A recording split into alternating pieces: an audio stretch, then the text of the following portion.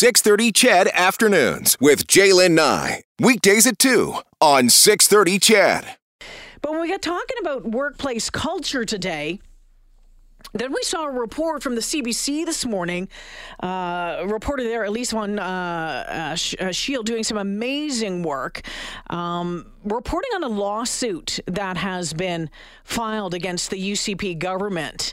A former UCP staffer has launched this lawsuit in a statement of claim filed on October 1st. Ariel Kimmel, the former chief of staff to the Minister of Jobs, Economy and Innovation, alleges sexual harassment, fabricated rumors of her leaking stories, and heavy drinking by ministers and senior staffers inside legislature offices.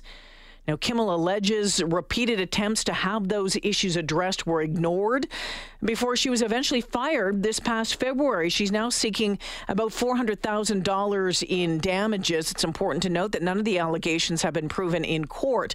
Tom Burning is the provincial affairs reporter for Global News Edmonton and Calgary. He's been following this today. He joins us this afternoon. Hi, Tom.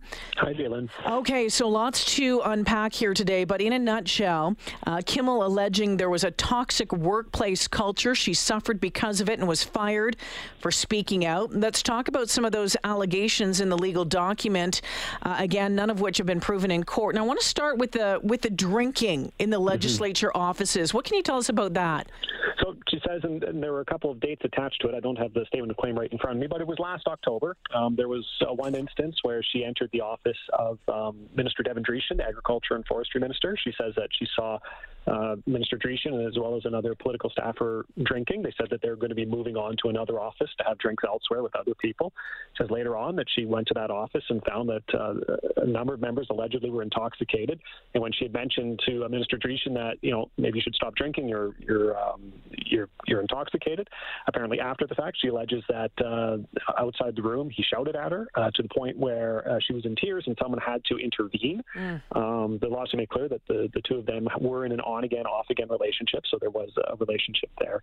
There's that culture that she was talking about, raising concerns on that, and when she raised these concerns, they were not. She felt that they were not dealt with properly. So that was one of the instances of drinking in offices. If I remember correctly, there was another one, but I want to talk about the allegations of sexual harassment as well. What can you tell us about that? So that, and her allegations are tied to another instance where people were drinking in the offices, and she says one of her female staffers was there, and the former principal secretary, one of the former principal secretaries of the Premier, made a comment to this staffer saying, I don't have the exact quote in front of me, but to the tune of, I haven't seen you before with a body like that. I would have noticed you. Obviously, an inappropriate comment if made. She said obviously the female staffer was horrified by this, and Kimmel says she brought this concern forward as well to leaders inside the government as well as a couple of ministers. And she says, once again, it was not properly dealt with. The gentleman in question is no longer with government. His contract expired at the end of the year, but she says that there was no indication that this was being taken serious. Yeah, and I guess the question, there's a lot of questions here, Tom. But the question is, who knew what? Where did the complaints go? Where did the concerns go? What happened? And who knew about it? Do we have any answers on that front? Yeah, and she names people that she raised these concerns with, from Ministers Jason Nixon and Rebecca Schultz. She says she raised concerns with both of them. Says Minister Schultz actually approached her and asked her about the rumors that she'd been hearing. Top-level people inside the Premier's office, she was informed. She said she was actually invited to one of their houses to speak about this. And then eventually she was let go in February. Today, during question period, the Premier said he was made aware of rumors and allegations last fall. So he says he was aware of that, and that the government is now going to conduct an independent review, as we heard in the news, to ensure that there is a positive workforce environment, a workplace environment for all political staffers, so they can feel comfortable to come forward with concerns. Has there been, we heard the Premier speak, and we'll have more on that coming up on the show, but as far as Any other comments from the Premier's office or from any of the other ministers? Yeah, so yes, I should be clear, we've reached out to Minister Dreeshen's office. They have not returned comment at this point. The Premier's office did send out a statement saying they will respond to the allegations in court as required, and that's the timing as it goes through its process.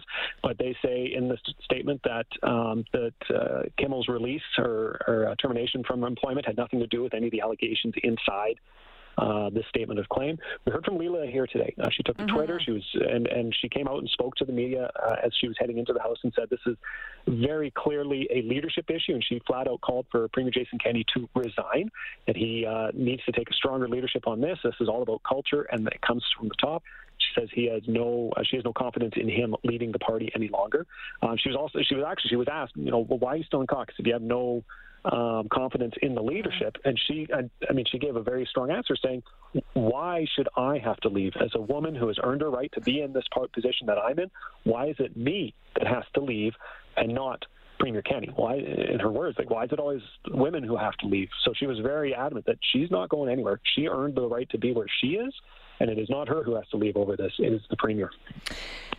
Okay, so I guess what happens now? Again, none of these claims have been proven in court. What happens? What do we know about the court case? Boy, I'm not a legal expert. No, as far as when things are going to happen. Yeah, it's going to work its way through courts. Like I mentioned, Premier Kenney he says they've launched their independence. They're going to have an independent review inside the government, inside the UCP there to figure out how to best handle these sorts of situations independently. The court process, as far as I'm aware, is going to work its way through. I reached out to the principal secretary named in the sexual harassment side. He says, look, it's inappropriate for him to comment right now because it's before the courts, but he looks forward to sharing his testimony. So at this point, it's going to work its way through the courts. And yeah, be curious to see how that process works its way through. Yeah, without a doubt. Also be very interested to know more about the independent review and what happens on that front inside the ledge. All right, Tom, always appreciate your time. Thanks for this. Thanks for having me on. Yeah, you betcha. Tom Vernon will have full coverage coming up tonight on Global News at 5 and 6. You heard Tom mention that the former Status of Women Minister Leela here called on the Premier to step down. This was her a short time ago. When somebody like her takes a step forward to say what has happened to her and to come forward with the truth of this level, it makes us all take a pause about many things, whether that is the business that we work in, the organization, the corporation, and the culture of the world that we're living in right now. And I just want to take a moment to applaud her for her strength and to demand the resignation of the Premier. This is a failure of leadership and a failure of being human. I remember Ariella worked with the Premier for 10 years, and the relationship that you saw there was as close to a paternal relationship as I've ever seen. And that woman was my lifeline to the Premier's office when I had the privilege of being in the ministry. She's competent and strong and beautiful and amazing, and deserved to be treated with a completely different level of respect, especially given the situation, because she had the courage to come forward and tell her story. So I am honored that you would take the time to talk to me, this little MLA, but on behalf of anybody, anyone. And this is not a political issue. It's not a particular party issue. This is an issue of people.